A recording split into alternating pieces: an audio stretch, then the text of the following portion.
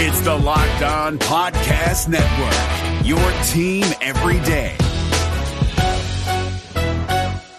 We're driven by the search for better, but when it comes to hiring, the best way to search for a candidate isn't to search at all. Don't search, match with Indeed. 93% of employers agree Indeed delivers the highest quality matches compared to other job sites, according to a recent Indeed survey. And listeners of this show will get a $75 sponsored job credit to get your jobs more visibility at Indeed.com/podcast. Just go to Indeed.com/podcast right now and support our show by saying you heard about Indeed on this podcast. Indeed.com/podcast. Terms and conditions apply. Need to hire? You need Indeed. Kyle Krabs here, host of Locked On NFL Scouting. Join Joe Marino and me every day as we provide position-by-position analysis of the upcoming NFL Draft. Check out the Locked On NFL Scouting podcast with the Draft Dudes on YouTube or wherever you listen to your favorite podcasts. Welcome into the Locked On Bengals podcast. I'm James Rapien. It is great to be with you on a Friday. On Twitter, at Locked On Bengals, at James Rapien. Every single podcast posted at LockedOnBengals.com. You can subscribe, iTunes, Google Play, Spotify, Stitcher, the iHeartRadio app, and wherever you get your podcast. I think this is one of the more interesting teams this year, are the Bengals. I think they're really intriguing. I do. And the reason I do is because they have a lot of question marks, a lot of boomer bust, who knows what's going to happen type guys. And maybe it evens out and it levels out, but literally, like, if you told me the Bengals would be 11-5, I wouldn't be shocked. If you told me they were 5-11, I wouldn't be shocked. That's 6 wins different. Like, that's a 6-win difference. The Patriots don't have that. The Browns don't really have that. The Ravens, I don't think they have that big of a gap. Like, this Bengals team could win the division or they could be last in the division, and I wouldn't be shocked. I might be a little surprised if they were 5-11 or a little surprised if they were 11-5, but I think that's the gap. And it's just because there's so many questions. And that is why I have such a struggle in being bullish on this team this year. Maybe it's because I just sounded like a clown last year when I said this team was going to be so good offensively and they were the worst offense in the league. When it took them until week 3 and a new offensive coordinator to score a touchdown. Maybe it was that. But this team, there's just so many question marks and so many things holding me back and preventing me from going all in. And I'm curious to ask you the same thing. Like, are you all in on this team? Do you think it's playoffs for this team? Do you think they're going to suck and end up with the quarterback from Missouri next year, the Lock kid? Like, where are you with this? Because I think it's interesting. I'm bullish on a few of these guys. I think the whole fan base thinks Joe Mixon is a stud. I think everyone buys into Tyler Eifert if he's healthy. We're split on Andy Dalton to a certain degree, but everyone can agree he's at least a pretty good quarterback. But I was talking to Chick Ludwig about this, and he covered the team for years. And he said he had a conversation the other day. And we host on 700 WLW and ESPN 1530 from time to time together. And Chick was like, yeah, James, you know what's funny? If you took away the team, the name, the Bengals, and you just looked at their roster and you said they have an All-Pro in Geno Atkins, an All-Pro in A.J. Green, a Pro Bowler in Carlos Dunlap, a Pro Bowler in Vontaze Burfict, a young edge rusher like Carl Lawson, a soon-to-be Pro Bowler in William Jackson, a franchise quarterback in Andy Dalton in his prime. And he kept going on and on. Young, talented running back like Joe Mixon, like he just kept going on and on and on. That you would be buying into this team more. And I'm not sure that's the case. I don't think it's because I'm so close to them that I'm jaded. I don't think that all of my years as a Cincinnati sports fan have ruined the way I look at the Bengals. I don't. I just see so many ways and so many different possibilities for things to blow up in their face and not go as well as they could. Obviously, injuries can hurt any team, but this team is investing in a lot of dollars / hoping a lot or hoping to get a lot out of guys that have been frequently injured, that have dealt with their fair share of injuries. And it's something that certainly concerns me. I mean, think about this team. They are hoping that between John Ross, Tyler Eifert, Cordy Glenn, and now Billy Price, and I know he was cleared and he had all those starts, but let's be honest, he got injured at the combine. Okay? And I know he's not injury prone, and I'm not saying that, but it's his first NFL season, and he was injured for most of his offseason. They need all 4 of those guys to stay healthy. You've heard me talk about Andy Dalton and how important it is for him to stay healthy because behind him is a bunch of crap. I mean, they got nothing behind him.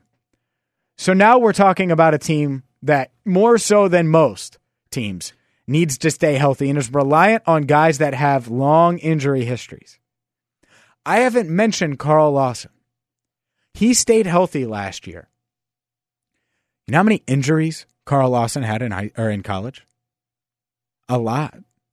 Like everyone talks about how injury-prone John Ross is. Lawson's the same. He wasn't hurt his rookie year and performed very well, but he's had a lot of injuries. And so this team is reliant. Andrew Billings has had a significant injury, and they need him to perform this year. They're relying on a lot of guys that have injury history. And so that's why I think it's such a wide gap for me. I could see if everything goes right, they win 11. If things go wrong and Andy stays healthy, but things go wrong, I could still see them winning 5. If Andy gets hurt, they're winning like 2 or 3. If he gets hurt week 1. I mean, they just don't have the quarterback play to do it. So I think that is very interesting.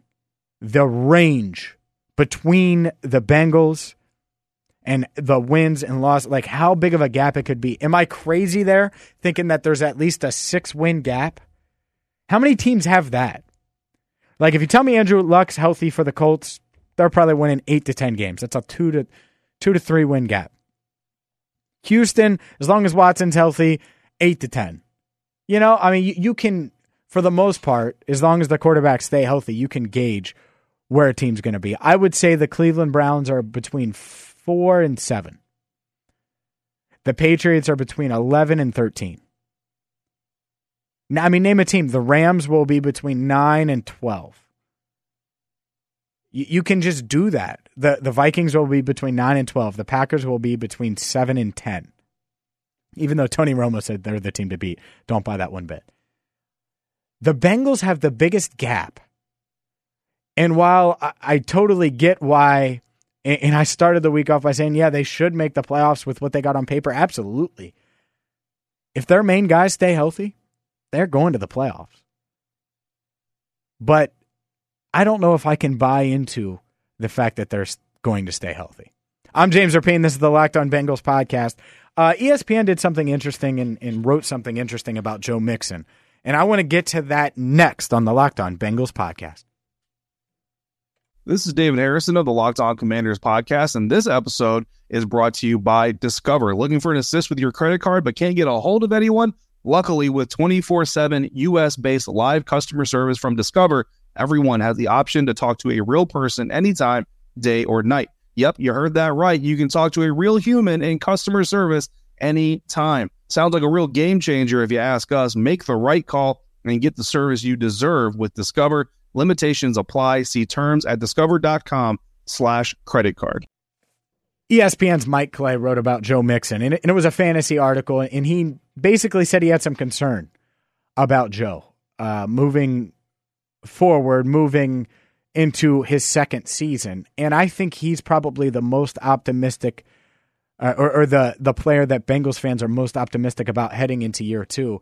And I certainly know that the coaching staff is very optimistic about Mixon heading into year 2. I thought this was really interesting, and Lance McAllister played this on ESPN 1530 yesterday. Kyle Kasky, the Bengals running backs coach. Actually, I'll get to that one second. But first, Mike Clay noted 2 things. He noted Joe Mixon's elusive rating, which was 49th out of 53 running backs that qualified, according to Pro Football Focus, and his yards per carry at 3.5. Obviously, the offensive line much improved. We're talking about a new offense. I think Joe Mixon translates well. I think he's due for a big season. I'm thinking 1,400 yards from scrimmage for Joe Mixon. Minimum. I think I would probably take the over there at that. I could see him 1,700 yards from scrimmage for a guy like Joe. And the interesting thing here, and this is 2 minutes, you'll hear Lance McAllister, ESPN 1530 and 700 WLW, and Kyle Kasky. This is those two talking about Joe Mixon. His work ethic has been phenomenal. Now he's young. He just turned. He's 21 right now. He didn't turn 21 till training camp last year, so he won't turn 22 till right before the season. So you think about what you were doing when you were 20 years old. Were you going through training camp in the NFL? Probably not. And for him to come in and do the things he's done. I know it was a disappointing year number-wise for him. It was disappointing in my book too. I expected more from myself to get him playing better. Obviously, as a coach, it reflects on me. But he's done everything he needed to do this offseason. He looks really, really good. He's in shape. He's in great shape right now. And I know he's working hard right now. He just had a camp back home, and he's holding that, and he's trying to give back to the community. I know he helped AJ around here with his stuff. So, how about Gio and Joe together in the backfield at times? How possible is that? What?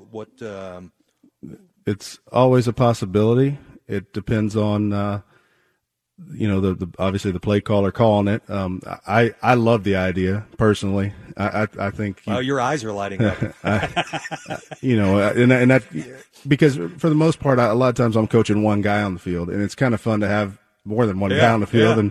And plus, I think it goes down to what I said earlier. You just get the talent on the field, and you find ways to get mismatches, and if that shows a possibility for a game plan, I know Coach Laser's going to do whatever it takes to make it work. So I wouldn't think it's not a possibility. It's sure out there. What assess Joe Mixon as a pass catcher, a threat out of the backfield from that standpoint?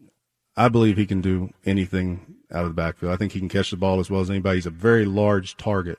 Yeah. He's long. He's not your normal sized built running back. He's got a little bit more length to him, so he's a bigger target. So that's good coming out of the backfield, especially, if you run it against, some linebackers that really aren't built to cover guys like that. And he's just as quick as he is fast. So he can do all that. Kyle sounds sold. I know the organization sold on Frank Pollock. You heard Richard Skinner yesterday on the podcast talk about that. To me, I think Joe Mixon health, and this has been a health is important podcast, but I think Joe Mixon has a huge year if he's healthy. I'm not concerned one bit. And if you don't like him in fantasy leagues, he probably goes too high in these local Cincinnati leagues. But if you're in if you're listening in wherever and you're not around Bengals fans, Joe Mixon's a guy I would target. I do. He's the guy, it's AJ Green, Joe Mixon. Those are the two I'll target. Not even John Ross, really. I might have him in a few leagues later, late in drafts, in deeper leagues, but like a 10-team league, I'm not drafting John Ross. I'll watch him on the wire and see what he does. But those are the two in that order. I'd take a flyer on Tyler Eifert as well. But Joe Mixon, I really do. I expect 1,500 yards from scrimmage from him, around that. I think 1,700 is probably the max, and 1,300 is the low end, which is still a productive fantasy running back, and it's still a productive running back for your Cincinnati Bengals. I'm James Rapien. This is the Locked On Bengals podcast. Subscribe on iTunes, Google Play, Spotify, Stitcher. Plenty of guests on tap. We'll get to our training camp countdown now that we've reached July. This is our last podcast in June. I know it was a weird month with all my vacations. I'm back.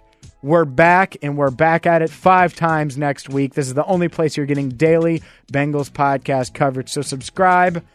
Have a great weekend, and until Monday, I'm James Rapien. This is the Locked On Bengals podcast.